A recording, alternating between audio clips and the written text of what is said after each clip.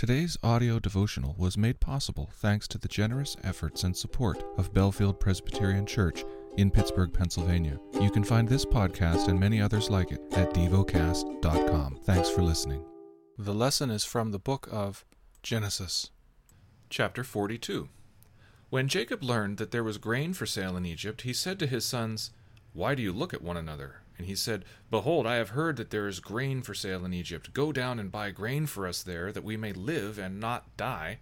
So 10 of Joseph's brothers went down to buy grain in Egypt. But Jacob did not send Benjamin, Joseph's brother, with his brothers, for he feared that harm might happen to him.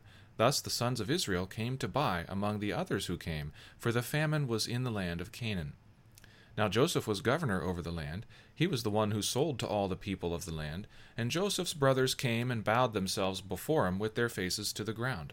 Joseph saw his brothers and recognized them, but he treated them like strangers and spoke roughly to them. "Where do you come from?" he said. They said, "From the land of Canaan to buy food." And Joseph recognized his brothers, but they did not recognize him. And Joseph remembered the dreams that he had dreamed of them. And he said to them, "You are spies. You have come to see the nakedness of the land." They said to him, "No, my lord, your servants have come to buy food. We are all sons of one man. We are honest men. Your servants have never been spies." He said to them, "No, it is the nakedness of the land that you have come to see."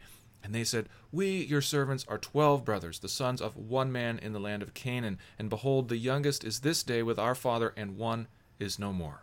But Joseph said to them, "It is as I said to you, you are spies. By this you shall be tested. By the life of Pharaoh you shall not go from this place unless your youngest brother comes here. Send one of you, and let him bring your brother, while you remain confined, that your words may be tested, whether there is truth in you. Or else, by the life of Pharaoh, surely you are spies." And he put them all together in custody for 3 days. On the 3rd day Joseph said to them, "Do this, and you will live, for I fear God. If you are honest men, let one of your brothers remain confined where you are in custody, and let the rest go, and carry grain for the famine of your households. And bring your youngest brother to me. So your words will be verified, and you shall not die."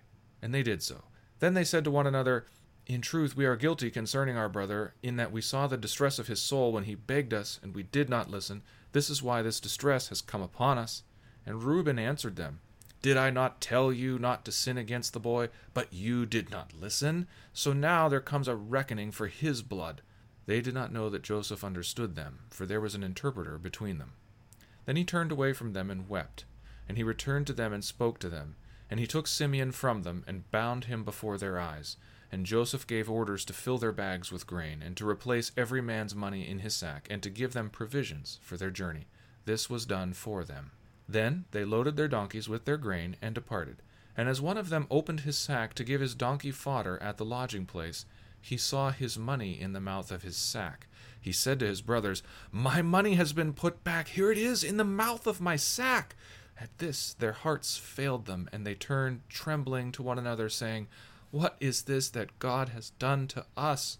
When they came to Jacob their father in the land of Canaan, they told him all that had happened to them, saying, The Lord of the land, spoke roughly to us and took us to be spies of the land. But we said to him, "We are honest men. We have never been spies. We are 12 brothers, sons of our father. One is no more, and the youngest is this day with our father in the land of Canaan."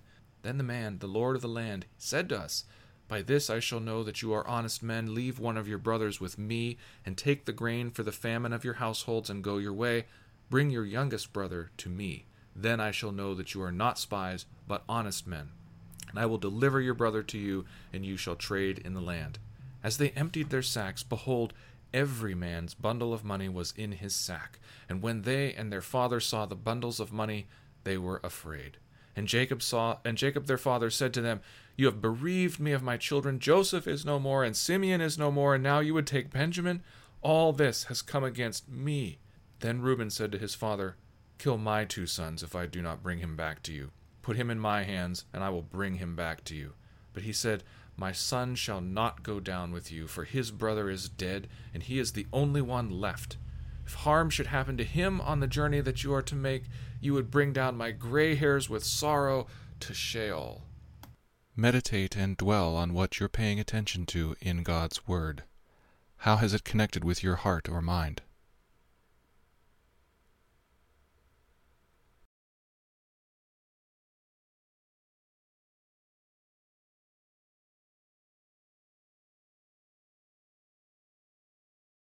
Pray to God freely about what has moved you today. Turn your thoughts to Him and enjoy His presence. We offer the following as prayer topic suggestions. For Haiti, for those who work in news media.